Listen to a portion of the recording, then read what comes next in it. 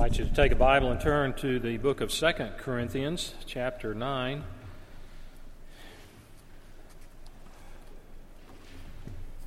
Page 968 in these Bibles in the pews. As you're doing so, I want to remind you that we've made these available, these devotional guides from Ligonier Table Talk. This is the October edition on the 500th anniversary of the Reformation. There are copies over on that table to my left. I think there's some in the entrance and scattered around the building. We want you to take those for free. Hopefully that not only you'll use it for the remainder of this month, but also that you might subscribe to it as a use for a daily Bible reading guide and devotional guide 5 days a week. Let me give you the context before I read 2 Corinthians 9, verses 6 through following. The Apostle Paul made 3 long journeys around the Mediterranean, planting churches and training leaders. And on his third journey, on his third travels, he also had a project that he had been working on for over a year, and that was to take up a relief offering, kind of like what we're doing now for those been affected by hurricanes and so forth.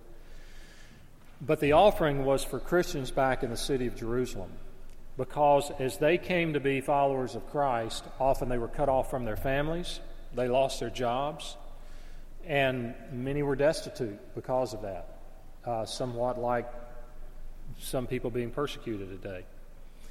So the Apostle Paul saw it not only as an opportunity to help relieve their suffering by taking up an offering from the other churches, but also as a way to bring unity between the Gentile believers, like those at Corinth, and the Jewish believers, those that were in need back in Jerusalem. So a number of churches had given, and the Corinthian church had promised to give a year earlier, but they'd not fulfilled their promise.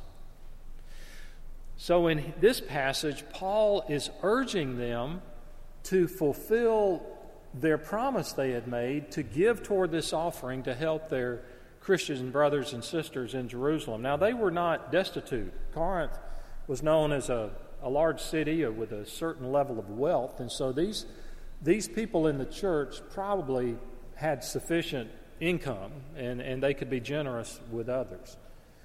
But what I want you to notice when we get into this is the tone. It's a very gentle tone that Paul writes. Now, if you've been with us as we've been studying through 1 Corinthians over the past year, off and on, sometimes his tone is rather strict. He rebukes them for practices that are being allowed to go on in the church, or the pettiness of the divisions that have taken place there. I mean, I made the comment, nobody laughed, that it's kind of like Nick Saban at a press conference. You know, that's how some of those sounded in 1 Corinthians. But now when we get to this area about giving and money, he's not bombastic at all. He's very gentle, and he's giving them the reasons, the theological reasons and the personal reasons, having experienced God's grace, why giving makes sense and generosity makes sense. Okay, that's the context. Now I'll begin reading in verse 6 through the end of the chapter 9 of 2 Corinthians. The point is this: whoever sows sparingly will also reap sparingly, and whoever sows bountifully will also reap bountifully. Each one must give as he has decided in his heart, not reluctantly or under compulsion, for God loves a cheerful giver. And God is able to make all grace abound to you, so that having all sufficiency in all things at all times you may abound in every good work. As it is written, He has distributed freely, He has given to the poor, His righteousness endures forever. He who supplies seed to the sower and bread for food will supply and multiply your seed for sowing and increase the harvest of your righteousness. You will be enriched in every way to be generous in every way, which through us will produce thanksgiving to God. For the ministry of this service is not only supplying the needs of the saints, but is also overflowing in many thanksgivings to God. By their approval of this service, they will glorify God because of your submission that comes from your confession of the gospel of Christ and the generosity of your contribution for them and for all others, while they long for you and pray for you because of the surpassing grace of God upon you. Thanks be to God for his inexpressible gift. Let's pray together. Oh God, you are a giving God. That is your nature. We pray that we might reflect that through our giving, through our generosity toward others. Help us to live for those things that are ultimate and not just expedient. And we pray in Christ's name. Amen. At the end of the service today, during the closing hymn, we have a time where our members can come and commit themselves afresh to this ministry by turning in pledge cards for the next year. I'll say more about that later. 2 books, though I've read many, 2 that have really affected me and shaped my thinking in the area of money and possessions and stewardship as a believer.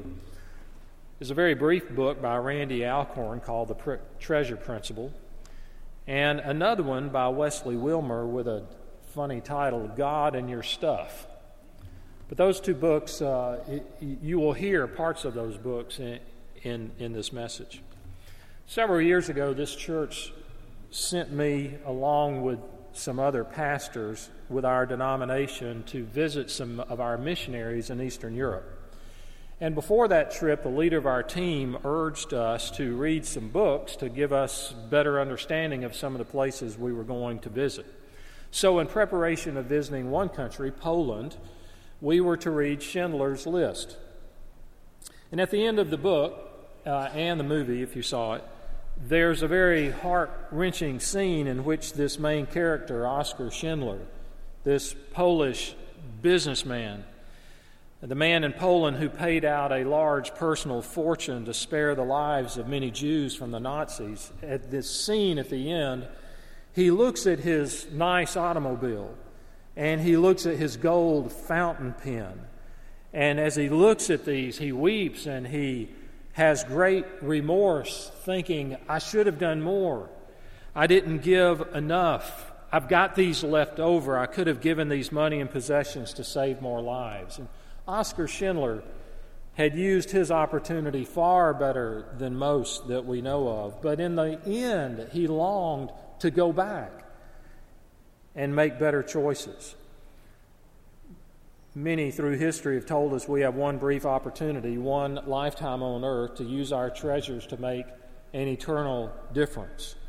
John Wesley said a lot about money. You heard him quoted earlier today. He said, I judge all things only by the price they shall gain in eternity. The missionary C.T. Studd said, only one life 'twill soon be past. Only what's done for Christ will last. Someone has said, though I don't remember who, that 5 minutes after you die, you will know exactly how you should have lived. Well, the good news is you don't have to wait to find out. That God has given us His Word, and He's given us His Holy Spirit to empower us to live that way now. And Jesus tells us in Matthew to store up treasure in heaven. Do you dread the thought of leaving this world? Of course, it's natural to dread the thought of leaving our loved ones and so forth, the fear of death. But if the reason is that you've stored up treasures on earth, not in heaven, then that shows that you are living for those things that are just temporal. I love the story that happened here in Georgia when John Wesley toured the large estate of a plantation owner who had massive amounts of land. They were on horseback and they rode for what felt like hours and still only saw a fraction of this man's property. At the end of the day, they sat down to eat dinner, and the plantation owner asked him rather eagerly, well, Mr. Wesley, what do you think? And Wesley replied, I think you're going to have a hard time leaving all of this. When you leave this world, as we all will you be known as one who accumulated treasures on earth, which you could not keep, or will you be recognized as one who invested treasures in heaven that you could not lose? Let's look for a few moments here at this premier passage in the New Testament on the subject of giving and generosity. I've already told you the background, that Paul was taking up this offering to help these needy Christians back in Jerusalem, and the Corinthians had not fulfilled their promise. And he points out that the reason was that the church was not being spiritually minded. And typically, spirituality brings with it generosity. He knew that giving, the Apostle Paul knew that giving was the work of God's grace in the human heart. You can't force a person to do this. In fact, as is noted here, attitude is very important. I had a person call me this week and said, "Hey, I've got a visitor I'd like to invite to come to church for the first time, but aren't you preaching on tithing? And if so, I don't think I should invite that person." I said, "No, it would be the perfect time because I'm going to talk about God's grace." But it concerned me, the attitude that this person thought, we're probably going to kind of get beaten during the sermon, aren't we? No, I hope not. That's not the intent. The Lord is here assuring us that the generous giver need not fear being destitute. There's a verse in Proverbs chapter 11, verse 25, and it says, "A generous man will prosper, and he who refreshes others will himself be refreshed." That was the NIV. I like the ESV. It says, "Whoever brings blessings will be enriched, and the one who waters will himself be watered." The first person that taught me the Bible that I listened to, many had tried before, was my youth pastor when I was a senior in high school. And he was an excellent scholar and Bible student. And I would go in his office, and what he liked to do when he was studying a passage is he would draw it out. And I walked in one day, and he said, "Look at this verse." And he had a picture he had drawn up on this sheet of paper, and it had a man watering. You see how much gardening I do. What do you call those? A water bucket. And he's watering a plant.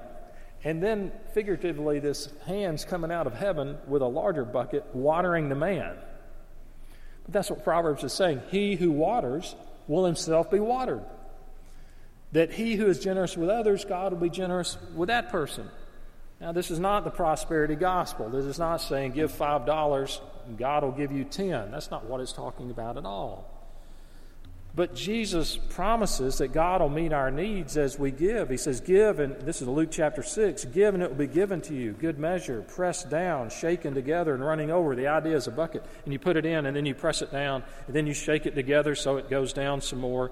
He says, "Will be put into your lap, for with the measure you use, it will be measured back to you." So we do stand to gain by our giving, though that gain may be in all sorts of forms of God's work in our lives, of experiencing His grace. So it is saying, I want to give back to God and His work, trusting that He will meet my needs as I act in faith to obey Him. So Paul, to spell that out, begins with a principle in verse 6 that agricultural society would easily pick up on, and that's sowing and reaping. Verse 6 says, "Whoever sows sparingly will also reap sparingly. Whoever sows bountifully will also reap bountifully." All of life is testimony to this principle. The farmer looks out at his fields, and there are no crops. Does he just sit there and complain? No. He goes to work, and he prepares the ground, and he starts to sow seed. And as a farmer, you will always reap in proportion to how much you sow. You may not reap as much as you sow because of lack of rain or other conditions, but you will not reap more than you sow. If you sow seed on 5 acres, you will not reap a harvest off 10 acres. If you sow seed on 10 acres, you'll not reap a harvest from 15 acres. What you sow, you will reap. Now, his point to them and us is the amount of sowing determines the amount of harvest. So the farmer sees sowing as an opportunity. The more I sow, the larger the harvest can be. We should give with the proper attitude. Verse 7. God says our motives are important in our giving. How are we to give? Well, He gives us 2 negatives. First, not reluctantly. And that is, reluctant, you have to part with it, whatever it is. We're not to give under compulsion. I feel forced to do this. If I don't, other people will know. I'm concerned about what other people think if I don't. Well, both of these attitudes rob giving of its joy, reluctantly or under compulsion. But we should give, or I should give, you should give, as He has decided in His heart, as an act of faith. As we grow in Christ, hopefully we grow in the means of grace. We grow in prayer, in our understanding of prayer, in our practice of prayer, in our maturity in prayer. We grow in our understanding and application of God's Word. We should grow in obedience. We should grow in wisdom. And we should grow in discernment how we give. That we become wiser. Where we give, how much we give, when we give, whether it's anonymous or not. All these things, I think, come with Christian growth. Well, here are some helps taken from the passage indirectly that deal with being a cheerful giver. I base this one on verse 7. You'll become a cheerful giver by realizing that generous giving helps you to experience God's love. Each one must give as he decided in his heart, not reluctantly or under compulsion, for God loves a cheerful giver. Why would God love that? Because we imitate God at that point. God is a giving God. God is generous. Of course, we know from John 3:16 that He gave His only begotten Son. But you go all the way back to the beginning of the Scriptures. He gave the creation. He gave life to Adam. He gave Eve to be a helper to Him. He gave them the covenant relationship of marriage. He gave them food and clothes and children. So we reflect His character when we give. We bring pleasure to Him by giving cheerfully.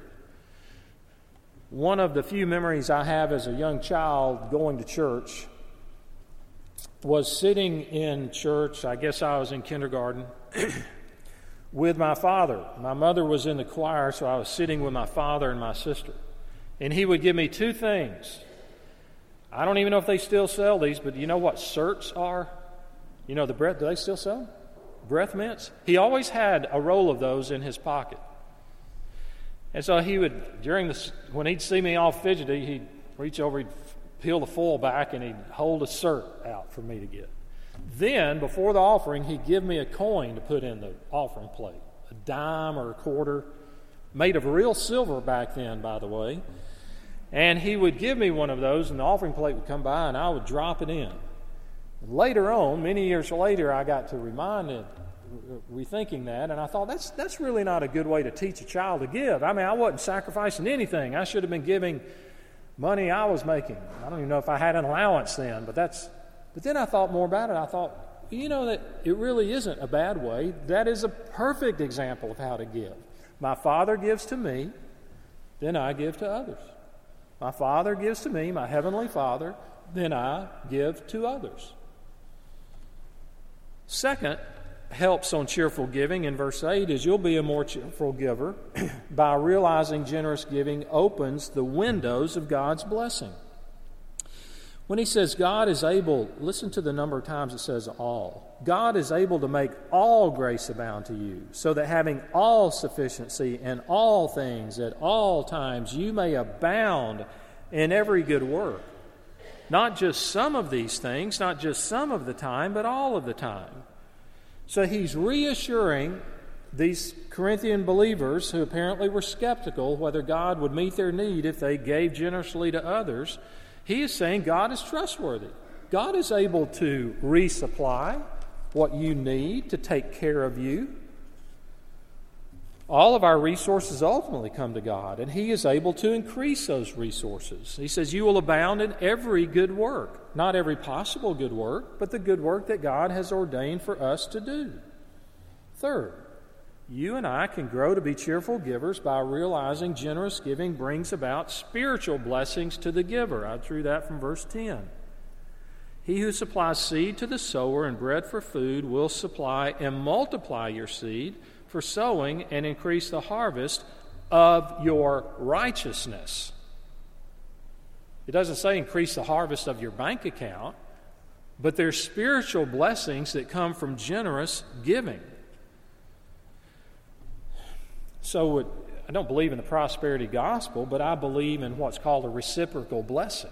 As we bless others, God blesses us. It's not a deal we make, but there are invisible and unseen blessings that come our way that are a result of that God chooses to do. He will supply seed, bread, and enlarge the harvest of our righteousness. He will multiply what we have.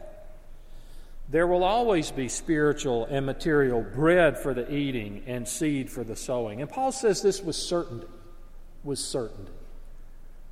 Paul wasn't a wealthy man. He probably came from wealth given his education, but at this time in his life, sometimes he would work as a tent maker to support himself for philosophical and relational reasons, but also monetarily. It's not like he was rich and was not living these very same things. It's fascinating to me, in 1 Timothy, we have Paul writing to Timothy, who was a pastor in the city of Ephesus, and he's giving Timothy instruction on how Timothy should instruct people in the church. And one area he was to instruct them on was about giving. He had particular instructions for the rich and particular instructions for the poor. Now, here's what Paul told Timothy to tell the rich. Command those who are rich in this present world not to be arrogant, nor to put their hope in wealth. It's easy to be arrogant when you have a lot and to look down on others and think, well, if they just got a job or a better job, or if they just knew what they were doing in business, they could live like this too. And so Paul says, tell them not to be rich and not to put their hope in wealth. That's the other thing with riches. It gives us a false sense of security. And he says, those are so uncertain. But tell them to put their hope in God, who richly provides us with everything for our enjoyment. Command them to do good, to be rich in good deeds, and to be generous and willing to share. So those of us with a surplus, which to some level is true for all of us in this place at this time in history, we're to be willing to share. We're to be generous and willing to share. So when you or I get an extra $10 or $50 or $100 or $1,000 and you weren't expecting it and it comes your way, do I immediately think, oh, great, I've got this extra money. I can now buy what I want, which is, or do I think, well, why has God given this to me? What is His will on how this is used? I would hope as we grow in Christ, if you're not there already, that your default setting would be, why has God given this? And is this for an opportunity that I've not yet seen? Maybe I have seen it. In other words, are you, Christian, predisposed to give? Have you decided in advance how you will give when you experience great increases and windfalls and unexpected income? I've told this to college students through the years, and I'd say it now to those here that may be in middle school or high school or college. Even though you probably won't believe it right now, there may come a time in the future when the Lord will entrust to you very large sums of money. And I urge you, decide now how you will use that. Will you be a generous giver or not? Because we all have the propensity to spend up and beyond the level of our income. So if we don't decide in advance, my roommate in college was a very committed Christian. Before he became a Christian, he had one of two goals growing up: President of the United States or Supreme Court Justice. That gives you the level of what he thought of his own abilities and what his aspirations were. Well, he eventually became the president of a company that was a national company in construction, where what I just said was true of him. Huge sums of money at his disposal. And he had told me years earlier, he had said, I have no problem about making a lot of money. My issue is raising a standard of living to match that income. He said, I want to cap my standard of living. and so that when more comes, it can be freed up to use for other purposes. What a rare perspective. This is from a guy 1 year out of college when he told me, it was right after grad school. Moving on. Fourth, your giving will be cheerful by realizing generous giving multiplies praise and thanks to God. This is my favorite part of the whole passage. Verses 11 and 12. You will be enriched in every way to be generous in every way, which through us will produce thanksgiving to God. For the ministry of this service is not only supplying the needs of the saints, but is also overflowing in many thanksgiving to God. What did he mean? Specifically, you give to this offering, it's going back to your suffering brothers and sisters in Jerusalem, and the result will be not that they'll say, oh, aren't the Corinthians great, and aren't they generous? No, they're going to give thanks to God. You're going to multiply praise to God, and you're going to multiply thanksgiving to God. That's what happens when we give wisely, that lives are changed. And we multiply worshipers. Now, I want to say something that will sound heretical at first, but hopefully you'll get used to it. And that is, from a human standpoint, just from the human standpoint, if you are a Christian here today, it is probably because someone at some time gave money.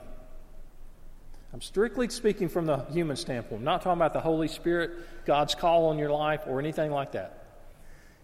But if you're a Christian here today, it's probably because at some time, someone gave some money.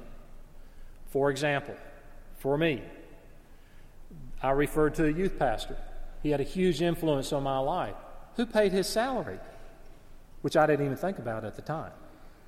The people of that church, to allow him to spend time with me. When my primary Christian growth was through a ministry campus called Campus Crusade for Christ at the time, when I was in middle school and high school.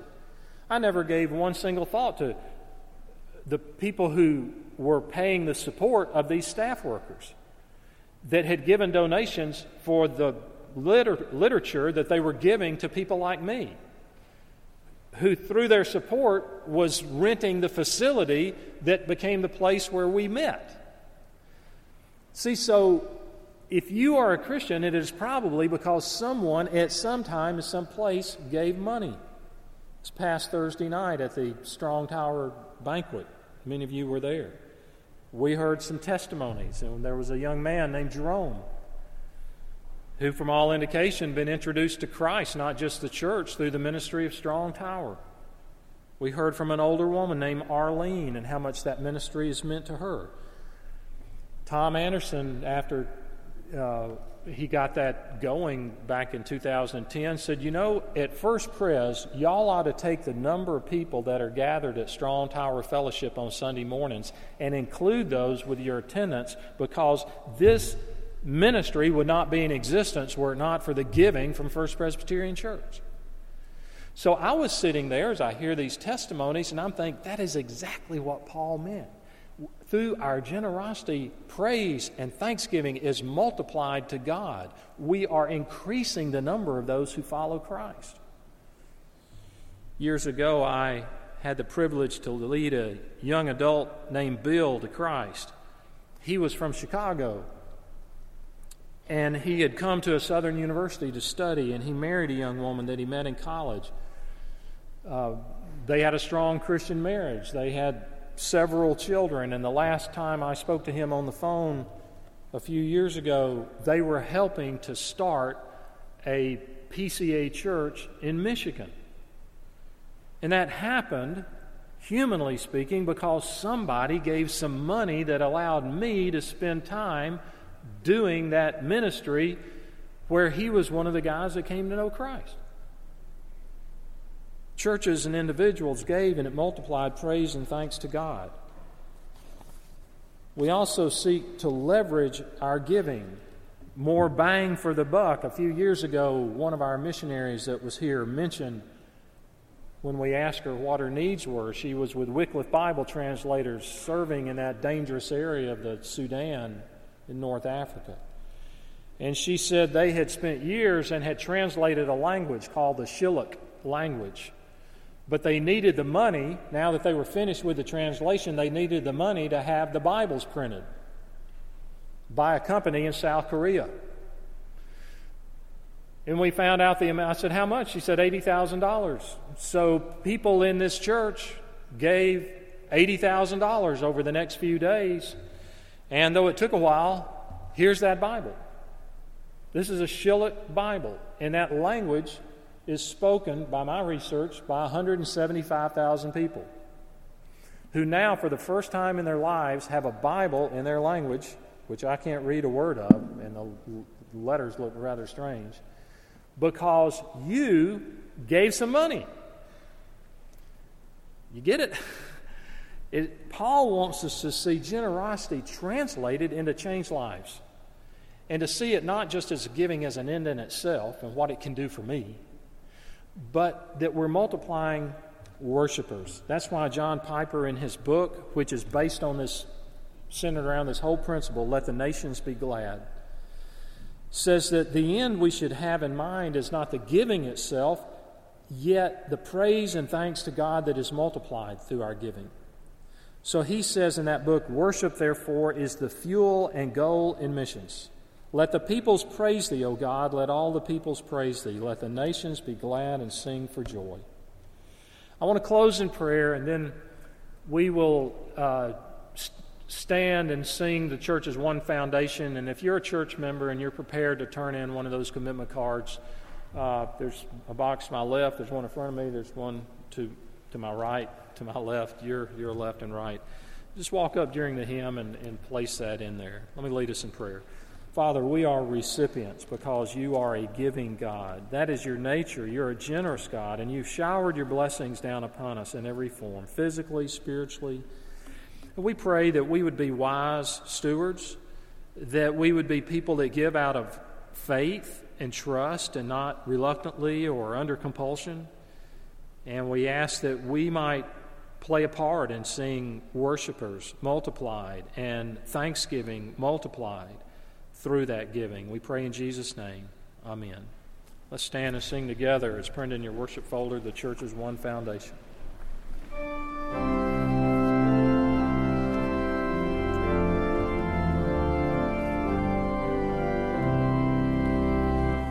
The church's one foundation is Jesus Christ her Lord. She is his new creation by water and the word.